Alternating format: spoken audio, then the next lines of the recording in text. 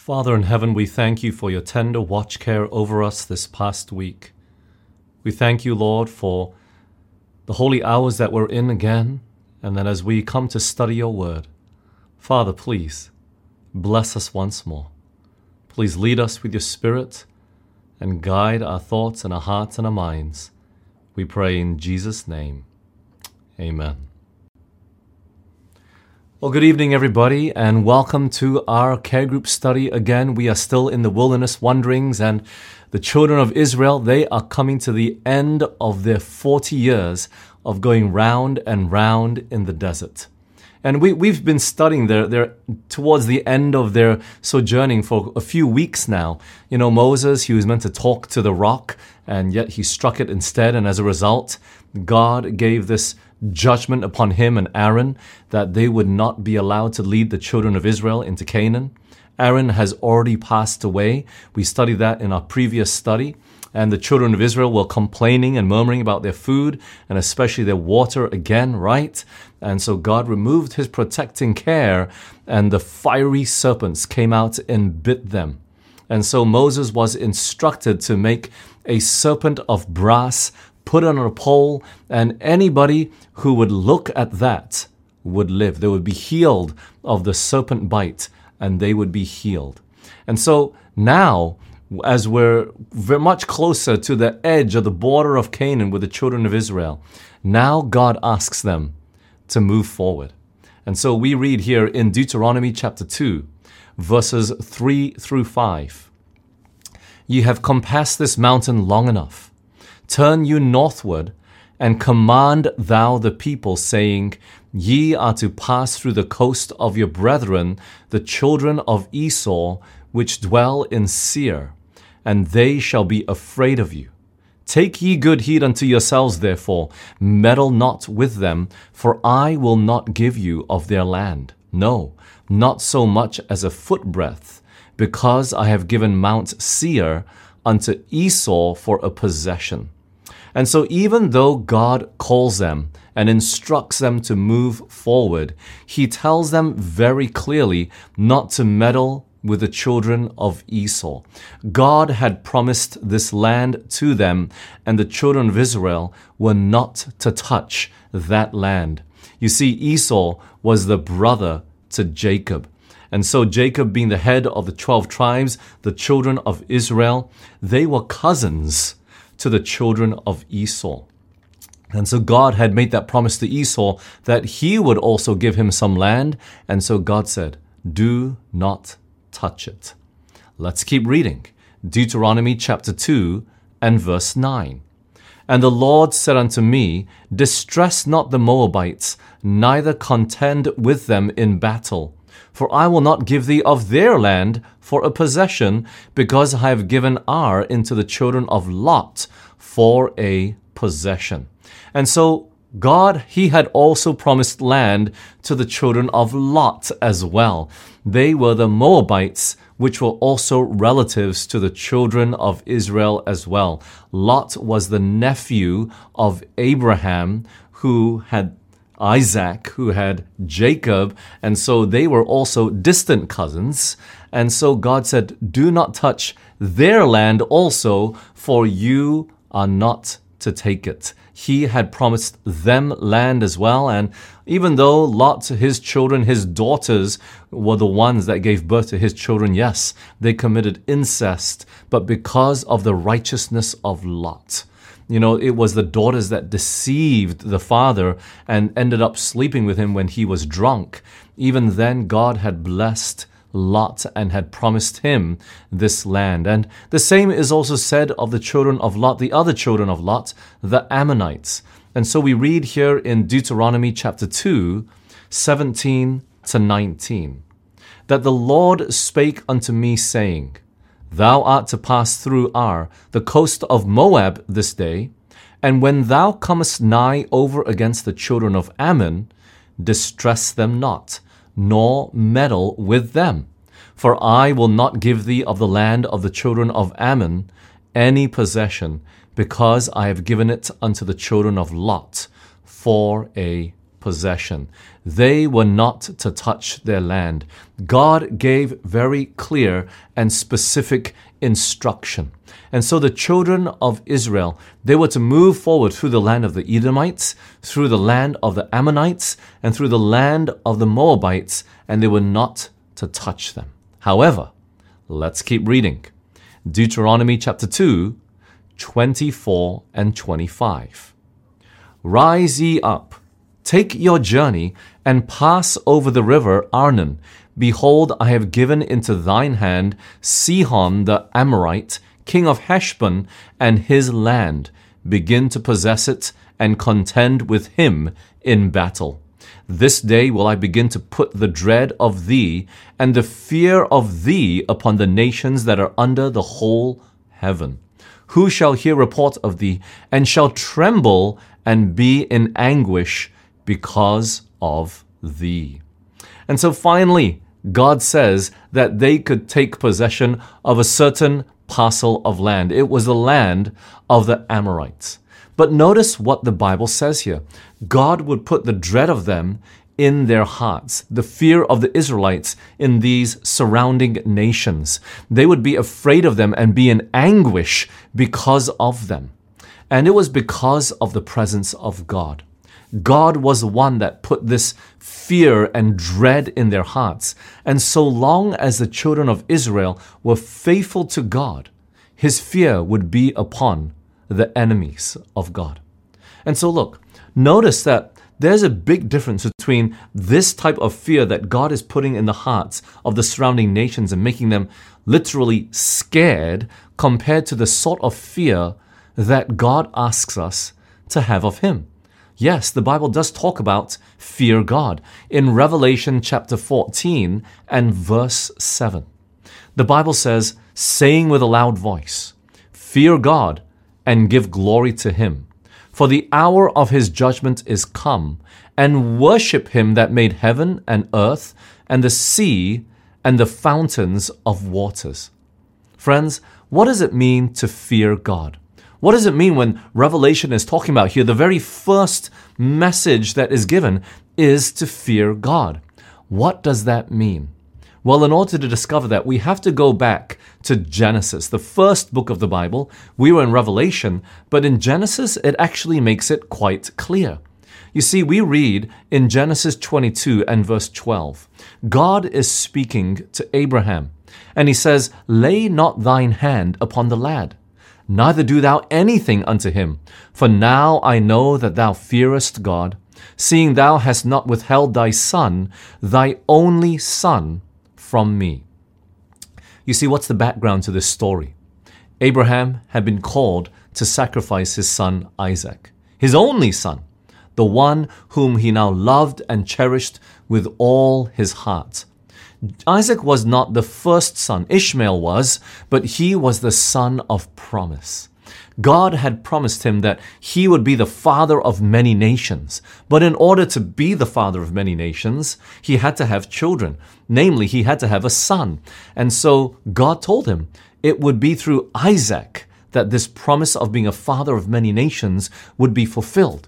And in fact, it was God that named Isaac himself. But at the beginning of Genesis chapter 22, God comes to Abraham and he tells him, I want you to sacrifice your son Isaac as a burnt offering. And Abraham, he was willing to follow.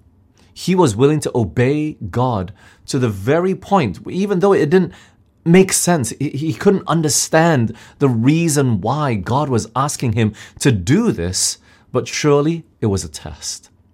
Abraham, he still had faith enough to trust God and obey him and to follow all that God had commanded him to do.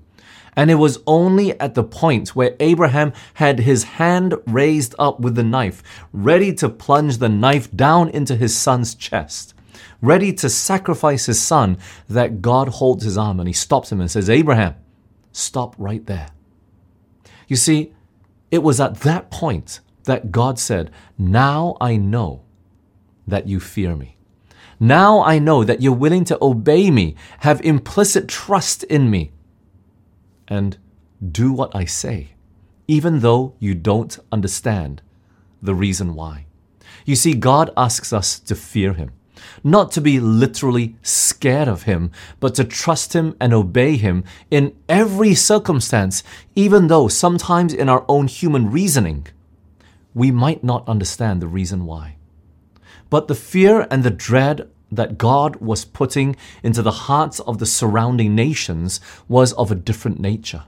It was a dread that came as a result from not fearing God, from not believing Him, from not obeying Him. And so now the children of Israel were about to come and conquer their land. You see, friends, the Israelites being in the wilderness, all that God was trying to do with them was trying to help them to learn to fear God as well.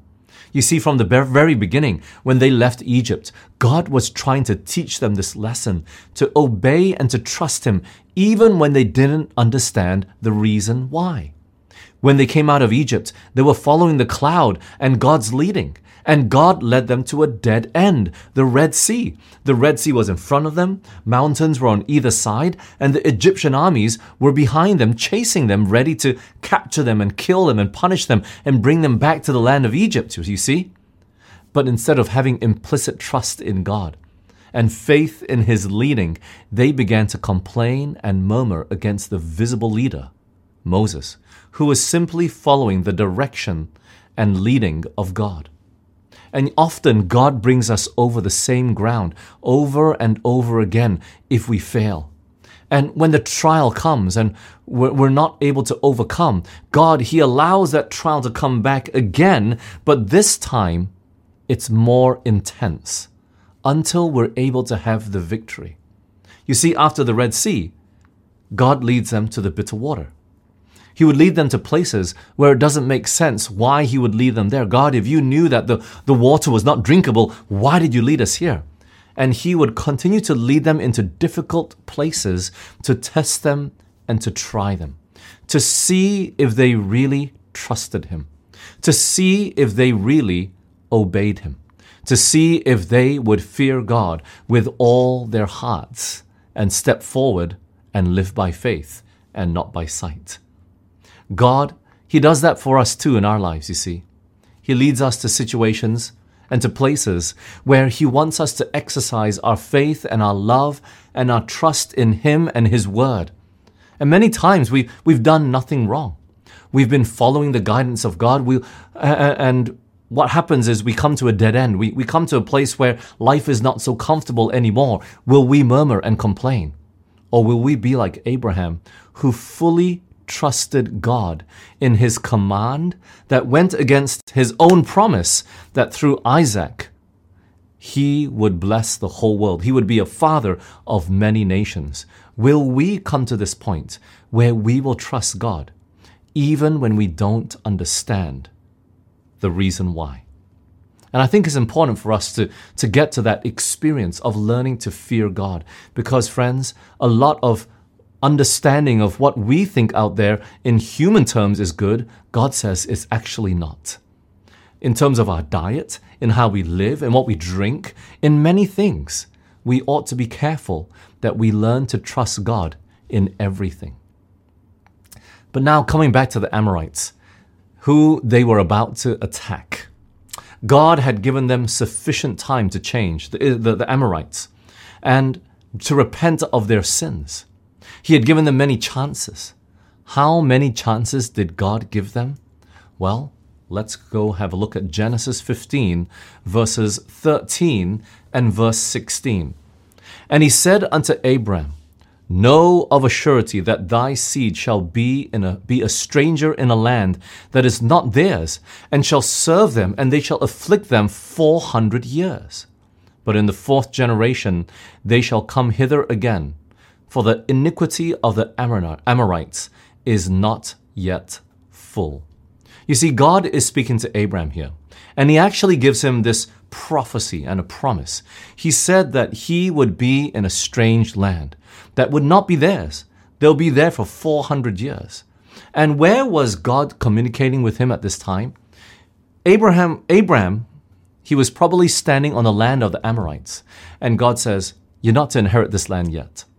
You're going off for 400 years, but when you come back, you'll be able to take possession of this land.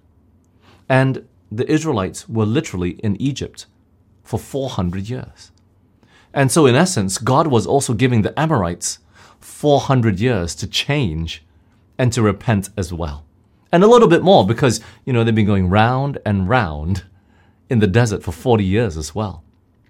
And so God, He gives them 400 years to change, to repent of their wicked ways. When Abraham came walking through that land, God promised that it would be his, but at that time, God said, no. The iniquity of the Amorites is not yet full. They still need more time. I'm going to give them more chances. And God is saying that they need enough chances so that at the time of judgment, no one will complain about my judgment, that I didn't give them enough chances. But now God is telling Israel that the Amorites' time is up. Now, what does God instruct them to do? Look at this. Deuteronomy chapter 2, verses 31 to 35. And the Lord said unto me, Behold, I have begun to give Sihon and his land before thee. Begin to possess, that thou mayest inherit his land. Then Sihon came out against us, he and all his people, to fight at Jahaz. And the Lord our God delivered him before us. And we smote him, and his sons, and all his people. And we took all his cities at that time, and utterly destroyed the men, and the women, and the little ones. Of every city we left none to remain. Only the cattle we took for a prey to ourselves, and the spoil of the cities which we took. They would be destroyed from off the face of the earth. Everybody would be destroyed. Not a single person would be left alive. Their time of probation had come to an end. But this is not before God gives them 400 plus years to change. And who knows how long they had before that as well, right? Before Abraham came walking along 400 years earlier. So God, He's long-suffering. He's merciful to every person, whether you're a Christian or not. His mercy is extended to each of us to make right our lives, to change, to follow Him with all our hearts, to exercise faith. None of us know when the time of probation will close on the earth, but sure enough, He is just, and every person will receive the just due of their reward at the end of time. None will be able to say, God, you did not give me enough time. This is evident from the passage that we see here about the Amorites. Friends, we ought to remember that even though there's a close of probation for the whole world one day, when we die, our probation is already closed. We have no chance to make right or wrong anymore. The dead, they don't know anything, right? And so when probation closes, when we die, that's it. And we don't know when that day comes. We don't know. And probation closing on people is a real thing, even whilst they're alive. Where have we seen this throughout the Bible, where probation closes on people on the earth? Well, the first is the flood. Probation closed when the door of the ark shut. Before there was rain and flood, the door of the ark shut. No one could go out. No one could go in. Probation had closed. All those that were inside were saved, and that was it. And all those that were on the outside would eventually be destroyed. Even Cain, who killed his brother Abel, there was no more second chance for him. There was a mark that would be set upon him, but he left the presence of the Lord in Genesis chapter 4. Sodom and Gomorrah, God would rain down fire on this wicked city. They never changed. Only 4 people left the city, but only 3 people were saved. Lot's wife looked back, and she became a pillar of salt. The city of Nineveh, whom God was going to destroy, that wicked city, but Jonah came along to preach to it, and they repented. They changed. Probation was about to close, and God tells Jonah, go and preach to them. Tell them that they need to change, otherwise I'm going to destroy them. They will have no more chances left, you see? And even the Israelites, The Israelites that we've been studying about for these past few weeks and months, they had so many chances, but yet probation would close on many of them. When they got to the border of Canaan the first time, right? They sent out the 12 spies. Most of them listened to the 10 spies of that wicked and evil report. And they wished to die, and so God would give them their wish, and many would perish in the wilderness, just going round and round for the next 38 years.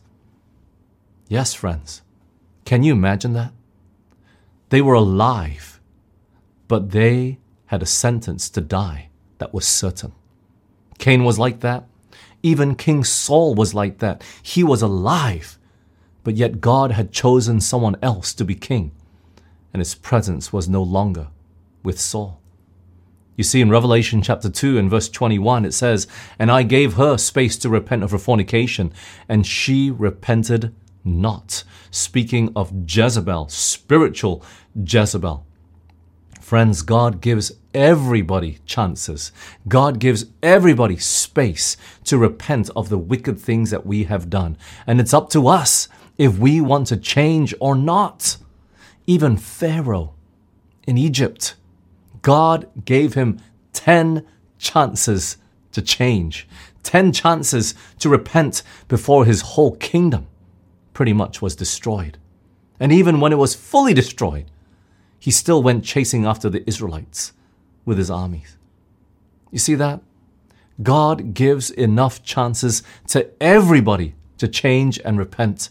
No matter who they are, no matter what religion they're from, where they live, it doesn't matter.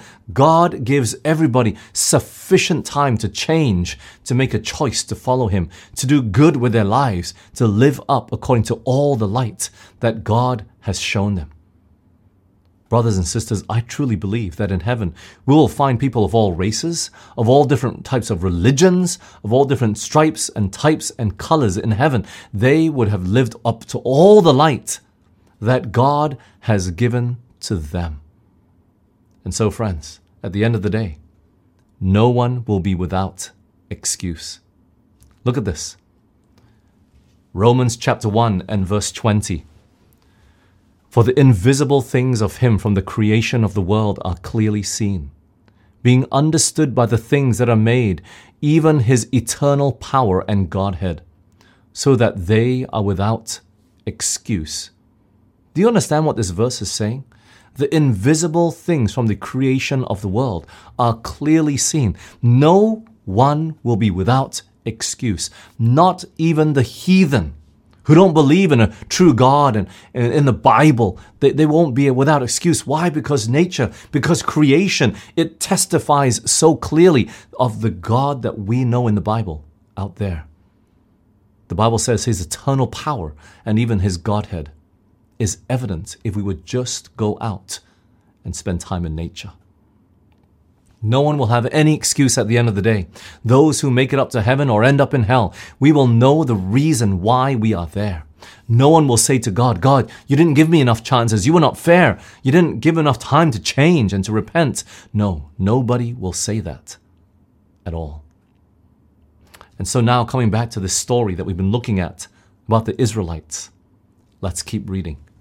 Deuteronomy chapter 2, 36 and 37. "From Aroer, which is by the brink of the river of Arnon, and from the city that is by the river, even unto Gilead, there was not one city too strong for us. The Lord our God delivered all unto us. Only unto the land of the children of Ammon thou camest not, nor unto any place of the river Jabbok, nor unto the cities in the mountains, nor unto whatsoever the Lord our God forbade us." It was obvious that God was with them. No matter the size of the city, God delivered all of them into the hand of the Israelites. Through this clear instruction, they believed God, they marched forward, they were full of faith. Nobody could stand in their path. But yet God did put restriction. He did put clear instruction. He didn't say just attack anybody. He said, don't touch that land of the Ammonites, the Moabites, right? The places that God told them not to attack. And we also ought to be careful that we don't walk in places where God has told us not to walk. in places that He forbids us. God can only be with us if we walk according to His will and His word. He's specific, and He would help the children of Israel to conquer so long as they followed His instruction and they followed His guidance where He was leading them. If they were to step out of that and decide to attack the children of Esau or the children of Lot, God would not have been with them. They would have suffered a terrible defeat, even though it was only maybe women and children left in that city. God is no less specific today as well, friends. From the place we live, to the job that we work, the course of study that we have, to the person that we even end up marrying one day, God cares about all of that, friends. He cares. And He's made specific instruction in His word to guide us as well. Let us make sure that we're careful to obey all that God has written in His word for each and every one of us. In conquering the Ammonites, the Israelites are at the place that God brought them to 38 years earlier, when they were standing at the edge of the borders of Canaan, and the 12 spies, of whom 10 came back with an evil report. 38 years earlier, God was ready to fight for them. And He told them that He would also send hornets before them, bees before them, to send them and to fight. They wouldn't not have to fight. But you see, 38 years later, when we fail to overcome the first time, what happens? The test is harder. The test is more intense. Why? You see, this time the armies are ready. Back then, they only had 2 years, and this new nation coming out of Egypt, not many cities and countries were ready. The first time they tried to attack, had they learned to trust God, they would have made the conquest much easier. But when they went, and God said, no, you want to go die in the wilderness? You go die. No matter what happened, God was against them.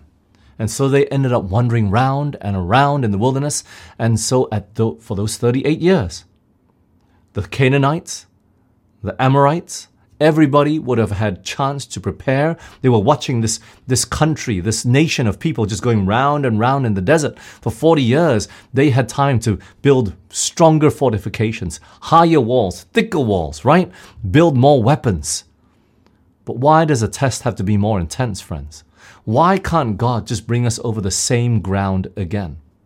Well, you see, it's like when we take an exam. If you have failed an exam before, and you go retake the makeup exam or whatever it is, are the questions exactly the same? No, they aren't, right? The questions are different. They're more difficult. You can't be given the same questions again. You will know the answers already. It wouldn't be anything difficult for you to do at all. The teacher cannot give us the same exact questions. Why? We have more time to prepare. We have more time to study. So it would be different. It would be more difficult. And that's the same with the tests that God gives us in life as well. At first, if you don't succeed, God will allow the test to come again, to try us again until we're able to overcome. But this time around, it's more difficult. However, this time, even though the armies are stronger, the cities are bigger, the Israelites' faith in God is bigger as well. And no matter the size of the city, no matter how heavily fortified it is, God gives them the victory. God is with them every step of the way. No matter how big or small, God is guiding them this time. And with God, if God is with us, who can stand against us, right? And so they went forward, conquering and conquering and conquering, and no one could do anything about it. But now, Deuteronomy chapter 3, verses 1 and 2. Then we turned and went up by the way to Bashan. And Og, the king of Bashan, came out against us, he and all his people, to battle at Edrei. And the Lord said unto me, fear him not, for I will deliver him and all his people and his land into thine hand. Thou shalt do unto him as thou didst unto Sihon, king of the Amorites, which dwelt at Heshbon. And so King Og, yes, king of Bashan, he comes out and fights against them, and God promises them the victory as well. They would also be destroyed as well. They had nothing to fear if they trusted in the word of God. And so let's keep reading. Chapter 3, verses 3 to 7. So the Lord our God delivered into our hands Og also, the king of Bashan, and all his people, and we smote him until none was left to him remaining. And we took all his cities at that time. There was not a city which we took not from them. 70 cities, all the region of Argob, the king of Og in Bashan. All these cities were fenced with high walls, gates, and bars, beside unwalled towns a great many.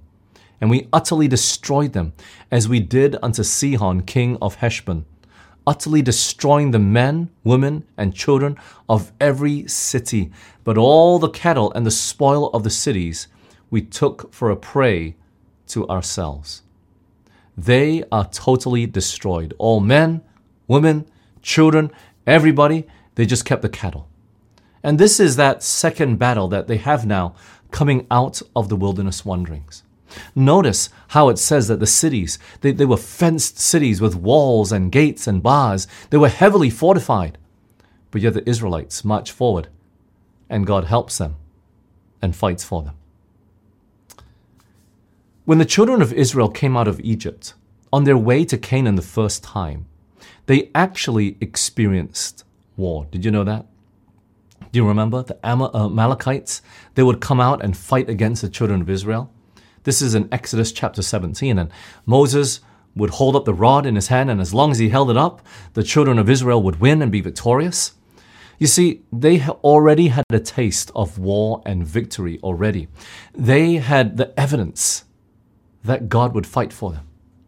But somehow when they got to Canaan, they forgot. They forgot how big their God was and what God had done for them already. And same with this experience that we've studied today. First the Ammonites, and then Og, the king of Bashan. They had finally learnt their lesson to trust God and have faith in Him, to obey even when they didn't understand the reason why. And though the test was harder this time, they were careful to obey God and trust Him and follow Him in all that He had instructed them. The first time the Israelites were going to try and conquer Canaan after God said no because of their unbelief, and they still went their way anyways without Moses and the ark of God, they were utterly defeated, right? But this time Moses went with them. The ark of God went with them. The presence of God went with them. And friends, if God is with us, we have nothing to fear. If we're walking in the middle of His will, obeying all His commands that He has given to each and every one of us, we can walk forward confidently, even though we might be walking through the valley of the shadow of death.